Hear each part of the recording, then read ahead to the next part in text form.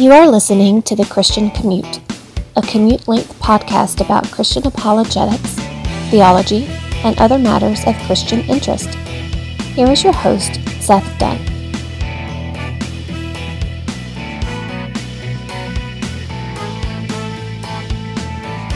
It is Tuesday, August 15th. This is The Christian Commute. I am your host, Seth Dunn, and you are riding home with me on one of the saddest, most somber days of my first world existence. No, nobody died. Nobody's sick.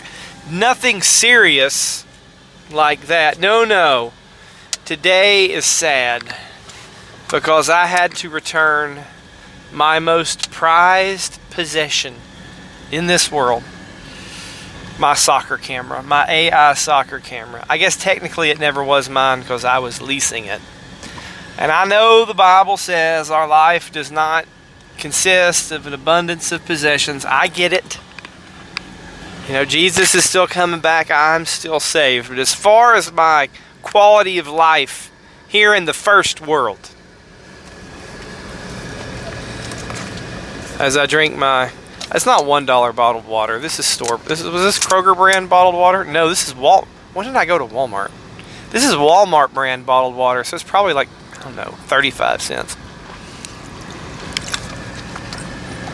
And I flavored it with Kool-Aid. So let me lament as I drink my clean drinking water in a bottle that's cold and it's flavored with Kool-Aid. The company that I got my soccer camera from stopped offering downloads of the footage. You had to watch it on their web app, which I don't want to do. So they gave me a refund and I returned it right here before my soccer season is about to start. So what am I to do? Because all the other soccer cameras are ridiculously expensive. So sad day for me. I'll try not to let it show through on the Christian commute as I make my way home. I have a full show for you today. And listen, I gotta tell you, I am struggling to come up with show topics of relevance and interest. So if this one seems lame to you, turn it off when it gets there. I have a full show. Like I said, I've got a question in the inbox that I think is interesting. I've got the Bible chapter review. But I am scraping the bottom of the barrel for show topics. Having a hard time thinking of one. So here it is. This is visible symptoms of an unhealthy church. Visible symptoms of an unhealthy church. And we'll get to that when we get to that. I'm back in the Kia Soul today. Another first world problem. It smells bad because I left my windows down in a storm. So I haven't got that rain smell out of it yet when it gets all in the upholstery. That mildew smell. So hopefully I can get a dry day and leave the windows down and have the 100-degree weather burn it off. The Kia is acting even worse today. It's like the steering wheel just shakes. And I can't drive the van because the van needs an oil change. Maybe I'll get that this weekend. The question I have in the inbox today, and it is the second to last one that I have. So please, somebody send a question about Christian theology and apologetics to sethdunn88@gmail.com. sethdunn88@gmail.com. Today's question is about a Christian ethic of work.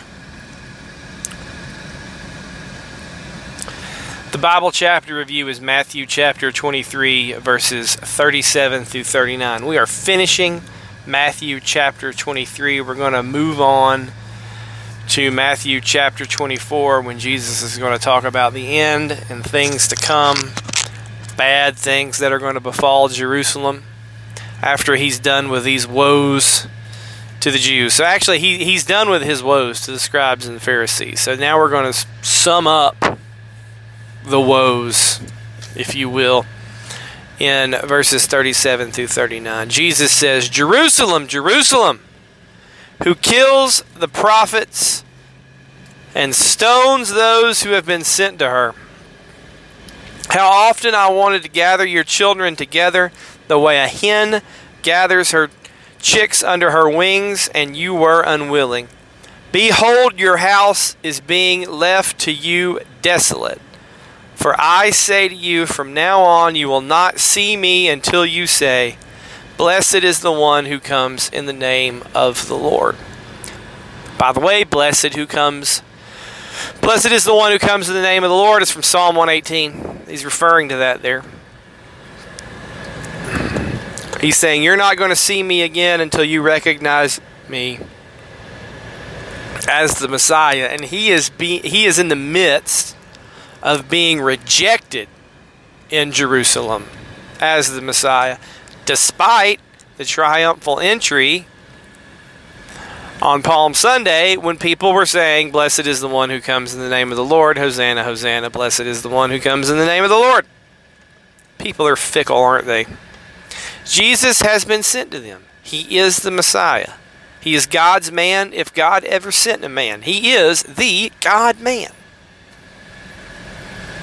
He comes in with all the right things to say and righteousness, and what happens? The scribes and the Pharisees want to kill him, and they're trying to tear him down, and he just goes right after them verbally, and he pronounces woes on them, and then he laments over Jerusalem as the Jews in Jerusalem continue to be hard-hearted as they were even in Moses' day. And like the prophets who were rejected before him, Jesus is going to be rejected by the Jews who are unwilling to accept him. And with that, we'll end the Bible chapter review. That was kind of short. All right, let's go to the inbox. Oh, I can't read my writing again. This is the girl from Chattanooga. Is it Laura or Lauren? Sorry, Laura. I think it's Laura. I'm sorry, I didn't write your name down good enough. This is your second question.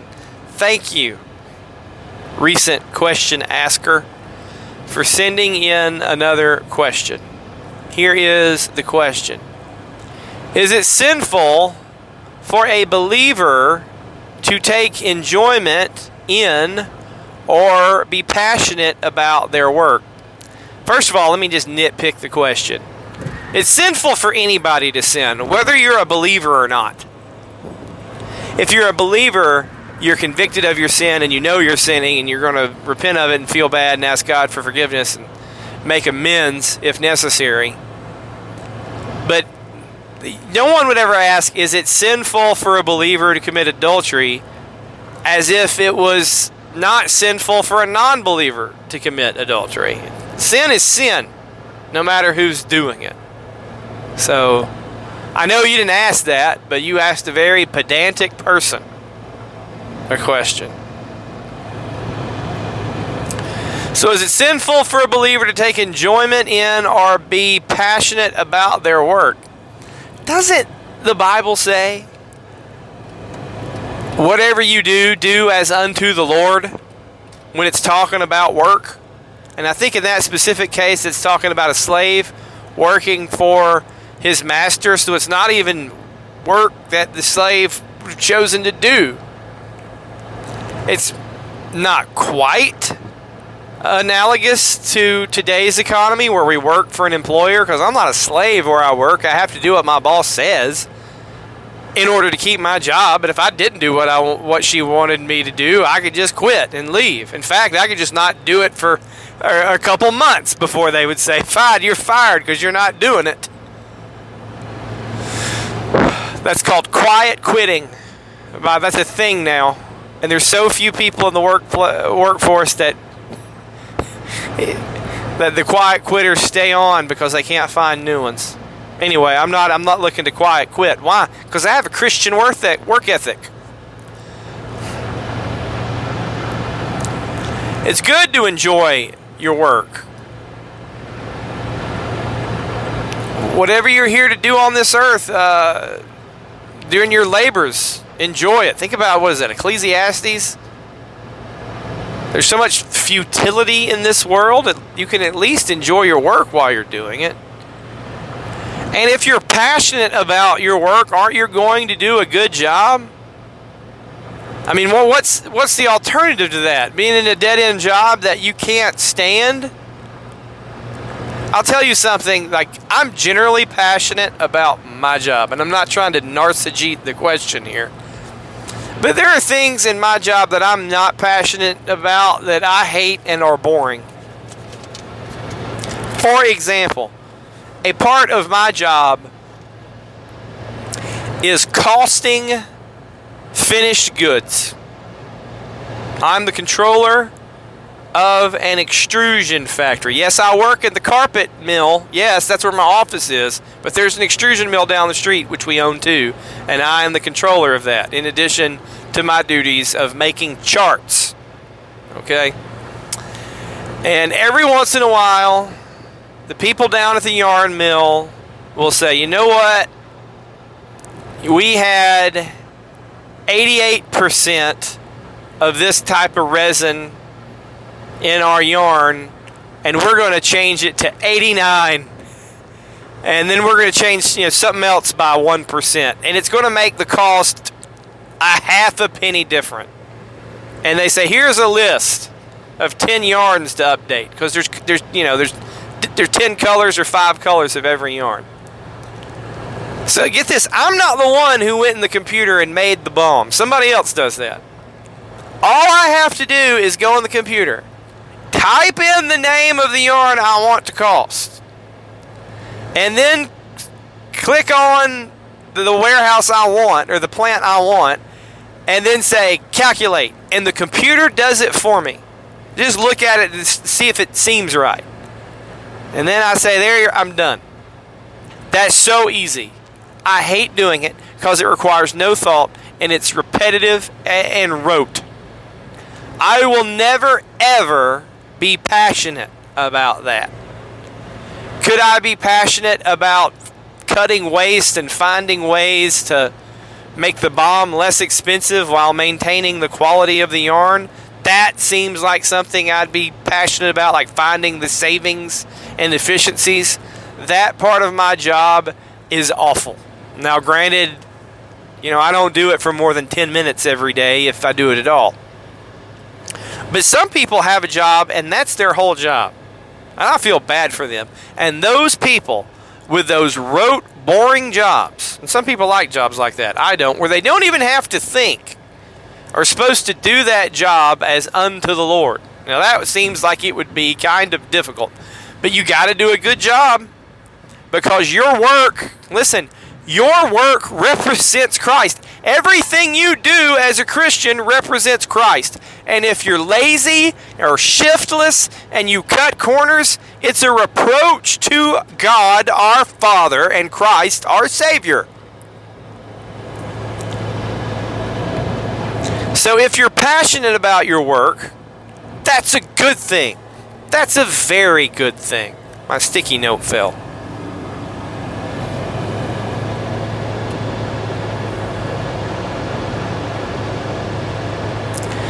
So the difference between a Christian worker and a non-Christian worker should be shown in things like enthusiasm, even punctuality, attention to quality, how you treat your coworkers. All that should be shown, or should show out differently. Now, it might not mean that you're the best. There could be pagans who are way better than you at what you do. But how you go about doing it says something about you and your Savior and where you are in this life, because whatever you do, do unto the Lord. And why would you not enjoy that or be passionate about that?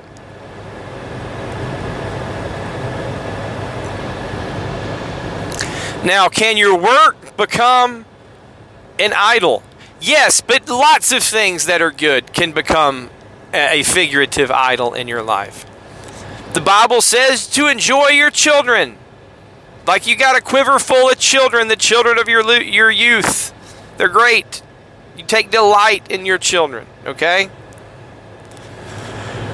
But people can make their children an idol, and where they don't pay attention to their spouse because they're too busy doting on their children and worrying about their children, and because they don't do a good job at work because they're too busy worried about doing something with their children. Here's an example. Their children want to play travel baseball. So instead of taking their kids to church on Sunday, they take them to the travel baseball tournament.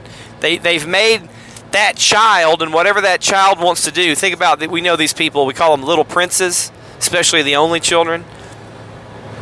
They spend more money placating their child, buying their child toys and fancy clothes and 10 different pairs of shoes and tickets to the amusement park than they do by far of, say, supporting a missionary. And I'm not talking about buying your children clothes, food, and shelter. I'm talking about spoiling your children to the detriment of the kingdom. Isn't it good to provide your child a good life and love your child and enjoy your child? Yes, but you're not supposed to put anybody or anything in front of who? In front of God. You don't put your wife in front of God, even though you're supposed to love and enjoy your wife. You don't put your kids in front of God, even though you're supposed to love and enjoy your kids. And you don't put your work in front of God, even though you're supposed to do your work as unto the Lord. So here's the thing. Everything and everyone in your life you relate to and love the way God says to relate to them or love them. We have very clear instructions in Scripture about how we're to love our children and our spouse. And we have very clear instructions in Scripture on about how we're to go about our job. Let's take an example of a righteous man in Scripture who did a good job. Look at Joseph. Joseph was a slave in Potiphar's house. That is not the job in life he chose to do for himself amongst the pagan, wicked idolaters when his brothers, who are also wicked, sold him into slavery. What did he do? He did a great job in Potiphar's house till he got put in charge. He was then unjustly thrown in prison by a slutty, adulterous woman who he could have just easily slept with. It's a rich dude's wife. She's probably good looking. But no, he wouldn't do that because that would be unrighteous. He got put in jail. He didn't deserve to be there.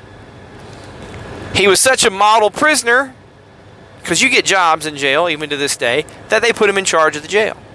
And eventually he's put in charge of Egypt, which is a lot better job than being in charge of jail. Being in charge of the whole company, or whole country, whole kingdom. Joseph stuck out as different. Now, obviously, we're not Joseph. Joseph was specially blessed by the Lord, and the reason for his position in Egypt had something to do with the history of Israel. Okay, there's a bigger picture there. There's a bigger lesson there. But he's a good example for us.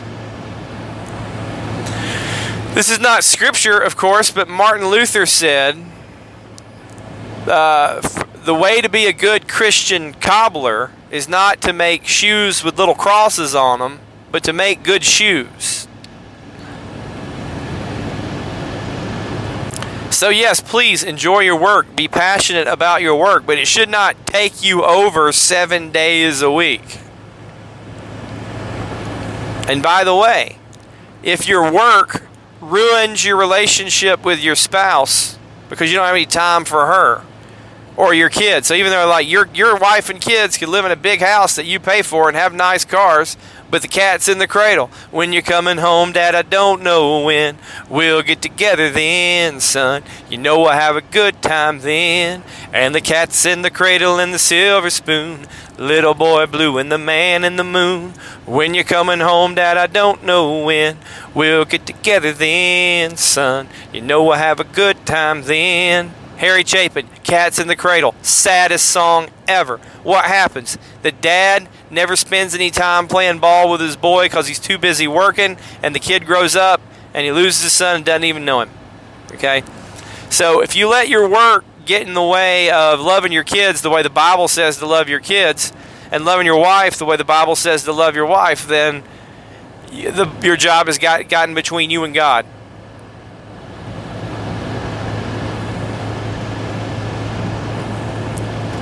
What were we put here to do? We humans work. Even before the fall, Adam was put into the garden, and he worked the garden. He took care of it. We are caretakers on this earth, and our work should contribute to that. Being a caretaker of this earth, or having dominion, being productive. My mama, the social studies teacher, says there are 3 ways to create wealth: mine it, make it, and grow it. So think of that work that people do. That's hard work. Mine it. That's mining is hard. Growing it, farming is hard. Thanks a lot, Adam, because it used to be easy, but now the ground is cursed because of you. Make it. I was in a manufacturing plant today. I wasn't doing the work. I support the work of manufacturing stuff, but that's hard work. And then you think of the service industry, which doesn't really create wealth, but it supports the people who are. Like the waitress at the restaurant, who supports all the workers who are hungry from producing wealth. So there's all kinds of ways to contribute to the economy in this world, to the creation of wealth, which makes the world a better place, and which should glorify God. The end is glorifying God in whatever you do. In fact, the Westminster Confession says the chief end of man is to glorify God and enjoy Him forever. Who was the girl yesterday? April, who asked about Reformed theology? There you go. There's some Reformed theology for you in the Westminster Confession. The chief end of man is to glorify God and enjoy Him forever. If your work is glorifying God, it's good to be passionate about it and enjoy it. If your work does not glorify God, then it's bad. Now, your work could, by its nature, not glorify God, like being a slave trader or a stripper or a pornographic actor or actress or, a slumlord. I mean, there's plenty of jobs, a sweatshop guy, there's plenty of jobs that are bad that don't glorify God because of the nature of the work being done. But then there could be jobs that are good jobs, quote-unquote good jobs, but you're not glorifying God in it because you're letting your work 7 days a week come before God, and you care about more about money and success than you do God. Those are the things you love, not God. Listen, the blessings you get from your work come from God. It's good to work and be rewarded for it. That's a blessing. And you should thank God for that. But it's just about priority. By the way, there's the other side of the coin. There's idolatry of work, and then there's idolatry of laziness. Laziness is sinful. Remember, who made up the 7 deadly sins? There's no Bible verse that says these are the 7 deadly sins. I think the Catholics made it up. But sloth is one of them.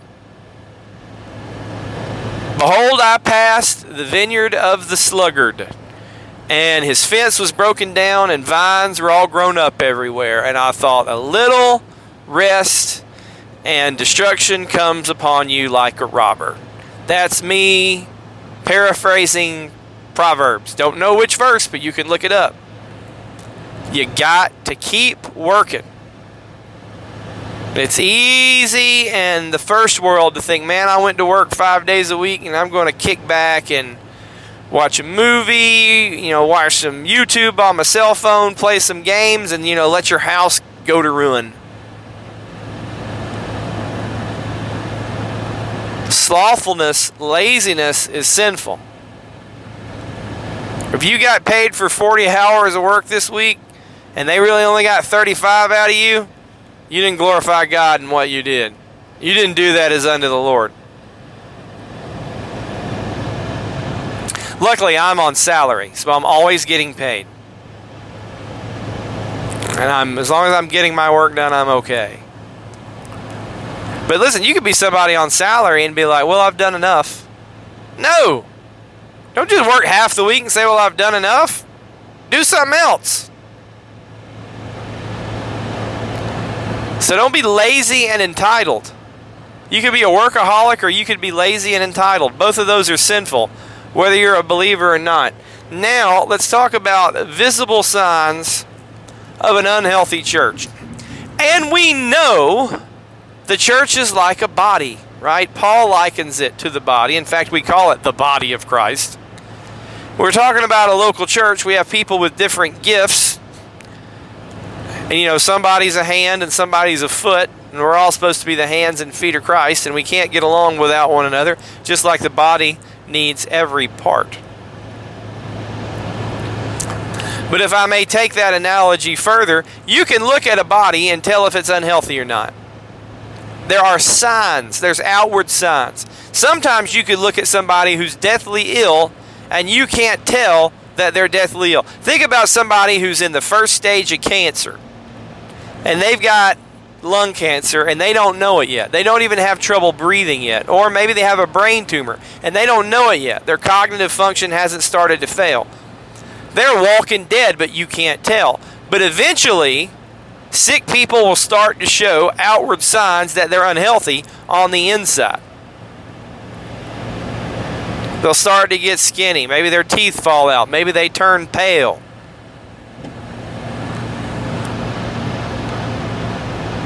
Maybe they break out in a rash. Think of somebody with AIDS. You ever seen Philadelphia with Tom Hanks and Denzel Washington? And Tom Hanks has AIDS, and he's a homosexual, and he gets fired because he has AIDS, so he sues his employer because he got discriminated against by his disease. And the Denzel Washington gives an example of a skin lesion that was related to AIDS, and it's all gross looking on the outside. So you could have AIDS on the inside, nobody can tell, but then, you start to get skin lesions, something's wrong with you. What is it? That's how doctors diagnose things sometimes.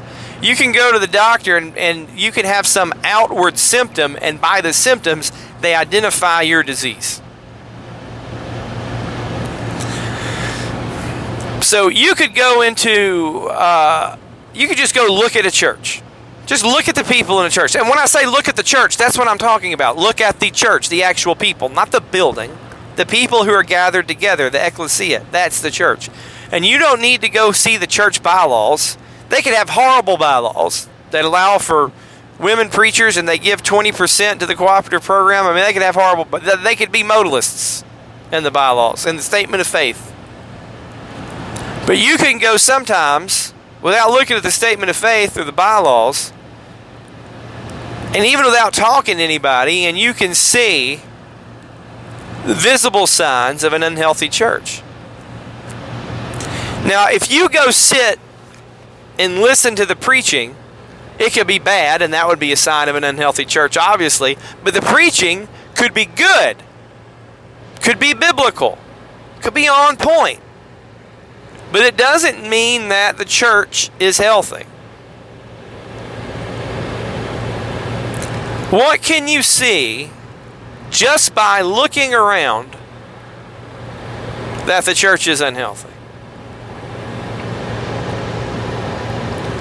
The first thing I notice is how people dress. Okay? And this is sort of what brought this up, because I wore shorts to church on Sunday. You got to understand, I'm somebody, I wake up on Sunday and I'm like, nope, I will wake up early and I'm not going to iron them, but I got one of those steam dryers. I'll get enough wrinkles out of my khakis or my slacks. I'm like, you got to wear slacks and a collared shirt to church. If you're a man, that's the bare minimum. That's not in the Bible, that's just how I feel, okay? So the reason I wore shorts to church Sunday is because my kids had a soccer game at 11:50. And we went to the early service at 9:15, which got out at 10:30, and the match was 30 minutes away, and you're supposed to be there 30 minutes early. Do the math. I didn't think we'd have time to go home and change, so my kids wore their soccer uniform, and I wore the stuff I wear when I'm coaching. Now, I wasn't coaching. This is a team that I don't coach, but I still had my coaching stuff on to all be official-like and represent our club. So, out of the ordinary for me. And by the way, I'm not saying like if you find men wearing shorts in church, That's bad. You got to. Those guys wearing shorts are unholy. Ain't no Bible verse that says that. But I guarantee you this: I'm not wearing shorts to church unless I got somewhere to go right after that's going to be 100 degrees. But I was uncomfortable because I don't feel comfortable in church dressed down. I just don't. And I know nobody cares. Nobody's looking at me and saying, "Oh, look at him." Nobody cares. Remember in Jurassic Park and Dennis Nedry? He's like, "Hey, look, I got dinosaur embryos." And the guy's like, "Shh." He's like, "See, nobody cares. Nobody cares."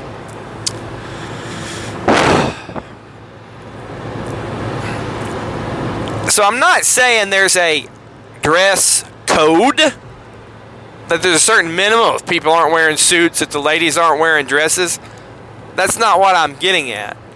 But did people put thought into their attire in that they want to look nice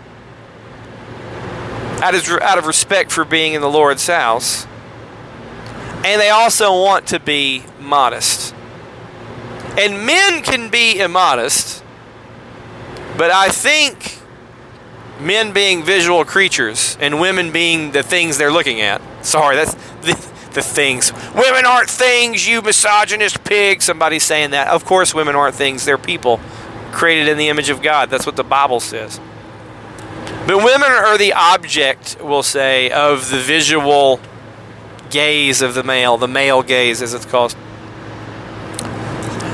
You can tell the health of a church just by looking, first and foremost, by how the women dress. How much skin are they showing?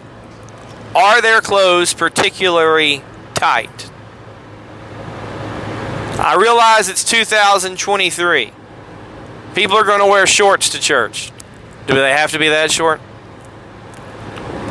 How much shoulder are they showing? They're wearing blue jeans. Okay, how tight are the blue jeans?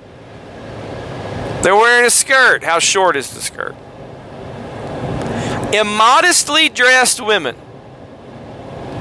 I would say, is the number one visual symptom of an unhealthy church. So you can look at a church, sitting in the service, and there's going to be an immodestly dressed woman anywhere you go, okay? And especially the bigger your church gets, where people kind of get lost in the mix, that there's people coming there and, they're not what we call plugged in. Maybe they're not even members of the church, but they come. Nobody's going to tell them to go away, okay?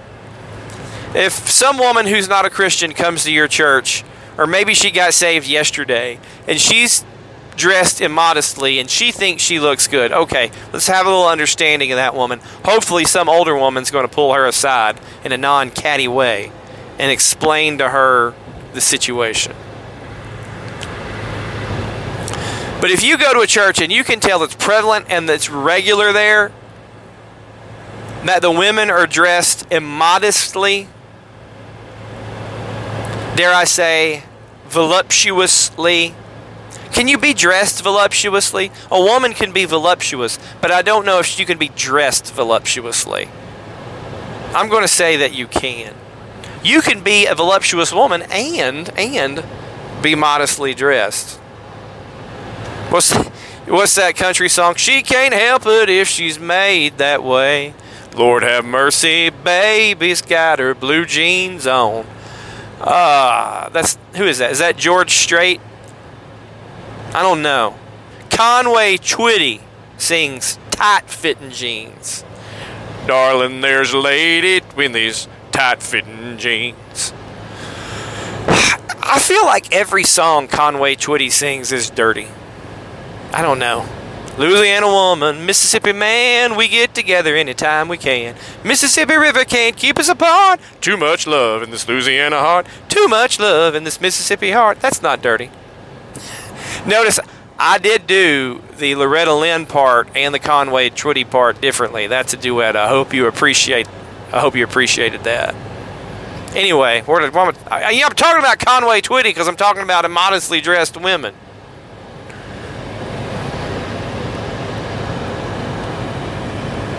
Now I'm just sitting here in the midst of autism, trying not to blurt out Conway Twitty songs and stay on topic. I can do it. Okay. Go away, Conway Twitty songs. Because here's the thing. The first thing you know, especially if you see a young woman dressed immodestly, is that her dad has not told her different. Now, if you got a woman in church who's 25, 30 years old, and she's not married, they got this. Oh, the things I hear myself say later. If you got a 25 or 30-year-old woman who's not married, there's no man to tell her how to dress.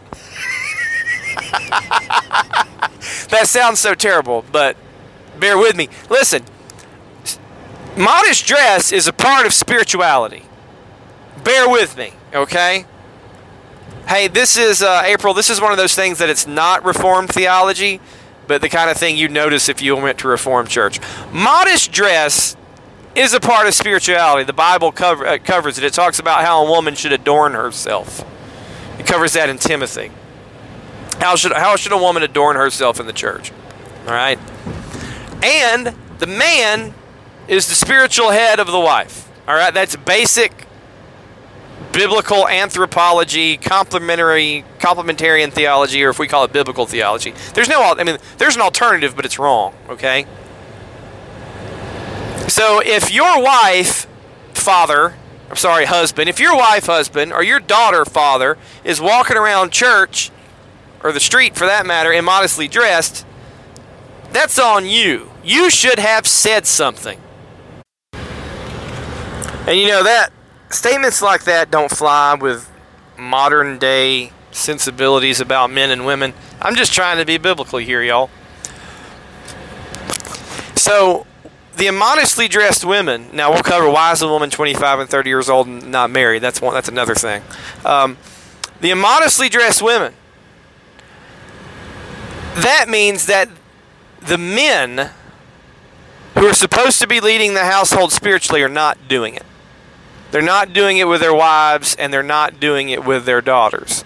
As for the unmarried women, to use the antiquated term, as the spinsters go, maybe some older women should be pulling them aside if their mothers aren't there and saying, what the heck?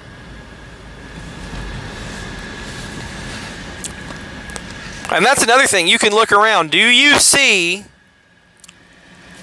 families sitting together? Husband, wife, kids. Now, we know the youth like to sit in a little group together. I've talked about that before a long time ago on the Christian Commute. I don't know when that started, the youth group sitting together. The youth group is usually the most immodestly dressed group. Now, we know young people are going to be immodestly dressed. But you know why? Because I think a lot of those young people are there, a part of the church, but their parents aren't. If you see women sitting there with their kids and a man is nowhere to be found. Now, it could be that their husband is valet parking cars, or he's a part of the security team, or one of the Blue Million volunteer positions given to men. And that's the week he's serving and doing that. But basically, if you consistently see females and kids with no man around, that's a visual problem. It means there's no spiritual headship in the home. Now, God bless the women for being there. It's not like some woman should say, well, my husband won't take me to church, or I'm divorced, or I'm a single mom, so I'm just not going to go. No, you should. And there's a lot of people out there who never get saved and never learn Bible stories if their mom didn't take them to church because their dad didn't do it. But that's a problem.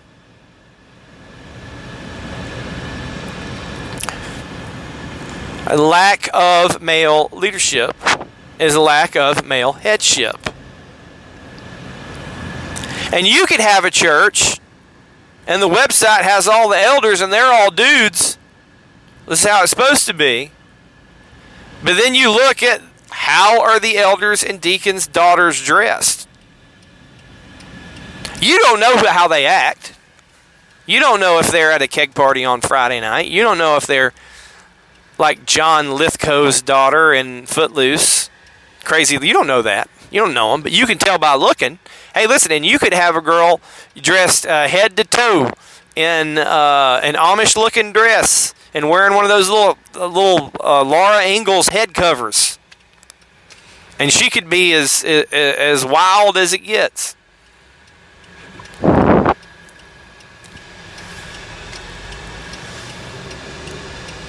But you start telling a lot about how things look. It sort of gets that way with the music. If you're listening to the feminine music, I heard one the other day by Maverick City / Elevation. I've never felt more love than I do right now. I don't need a trophy to make you proud. I'm not going to sing that. I'm a grown man. I don't need a hug from God. Golly.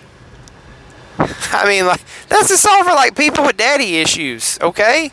My God, I realize I don't have daddy issues. Good grief. Oh. But you know, this stuff like, I'm not running to anybody's arms. Nothing compares to your embrace. Now, I know that could be like the prodigal son. But does he run to the dad or the dad run to him? I don't remember, but it's just like, I'm not singing about being embraced by the Father. I know theologically that God's my Father. And my dad hugs me all the time. I'm not going to think about this. Whoever writes a song about hugging their daddy. Now, there's songs out there that'll get you all choked up about relationships with your dad. I just sung one. The Harry Chapin song. And there's also When Daddy Let Me Drive. You know, like is that Tim McGraw? No, it's Alan Jackson. Grown up now, 3 daughters of our own. And they drive out our old Jeep in a pasture near our home. Young girl, 2 hands on the wheel. Can't replace the way it made me feel. And he'd say, steer it left, girl, now steer it right. Straighten up now, you're doing all right. You know, when Daddy let me drive. Oh, wow, you know, that's your dad. You grow up and you want to be like your dad, and you want to drive the boat, you want to drive the car. You know, you're chopping wood outside, you want to use the axe, you want to do the mower. And finally, your dad lets you do it. He lets you shoot the shotgun at the bird. He lets you take the first shot. It's like growing up and your dad's teaching you things. There are country songs about that. But who in the world is writing songs about, I want to hug my daddy? It's just like, not me. Oh. So, the worship is feminized. You got feminized outfits. I mean, of course, women can only wear feminized outfits. I said that poorly. You have sexualized feminine outfits. And here, look around. This is the thing, because we're not talking about hearing, we're talking about looking. Do this. Look around the church the next time they sing one of these songs and just look who's singing.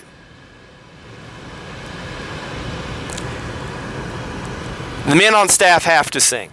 That's probably in their contract to hold their hands up. But what you'll notice when they sing these feminized worship songs is that women are singing them and men are just kind of standing there because they don't want to sing it. Now you have men not worshiping. Men are supposed to be the leaders. Men are supposed to be the example.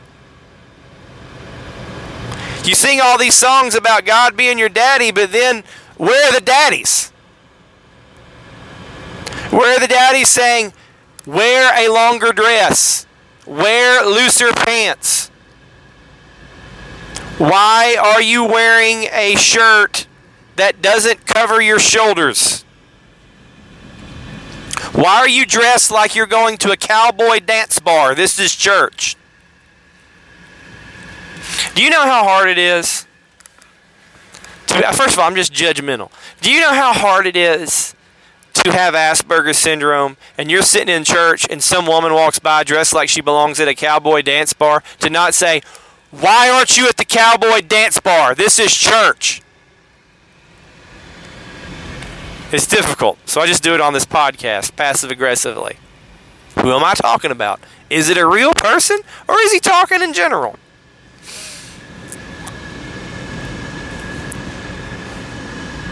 You could have the most biblically preached messages in the world, but if people aren't living it out, the church is unhealthy. What's the body look like?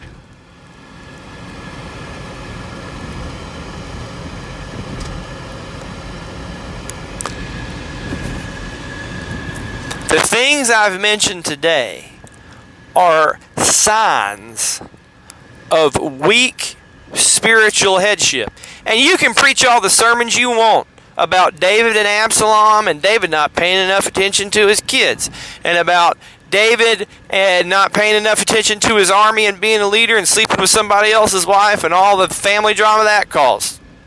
You can preach all those sermons you want, but until somebody takes aside the people who were immodestly dressed, or somebody takes aside the dad and says, "Why does your family look like that?" You're responsible.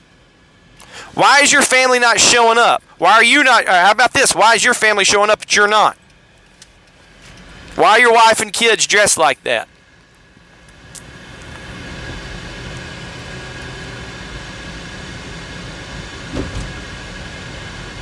I'm telling you what, you can't look at somebody and tell how much they gave or didn't give. You don't know. You have no. They could pass the plate on by. Maybe they're giving online. You don't know. You can look at them and you don't know what they did on Friday and Saturday night.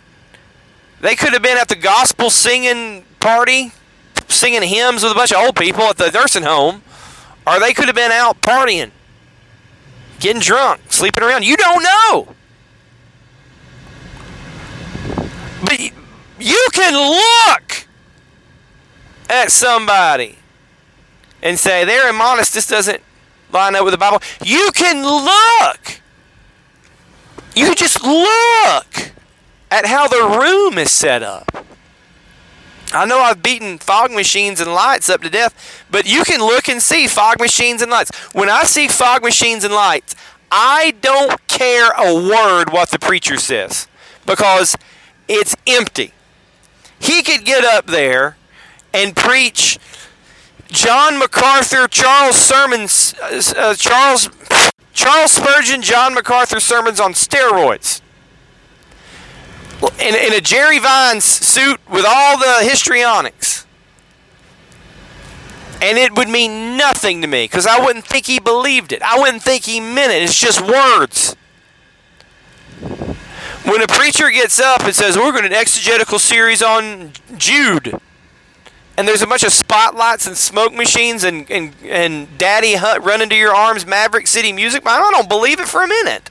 I mean, I believe the Bible, but I don't believe that he believes it. It's a show.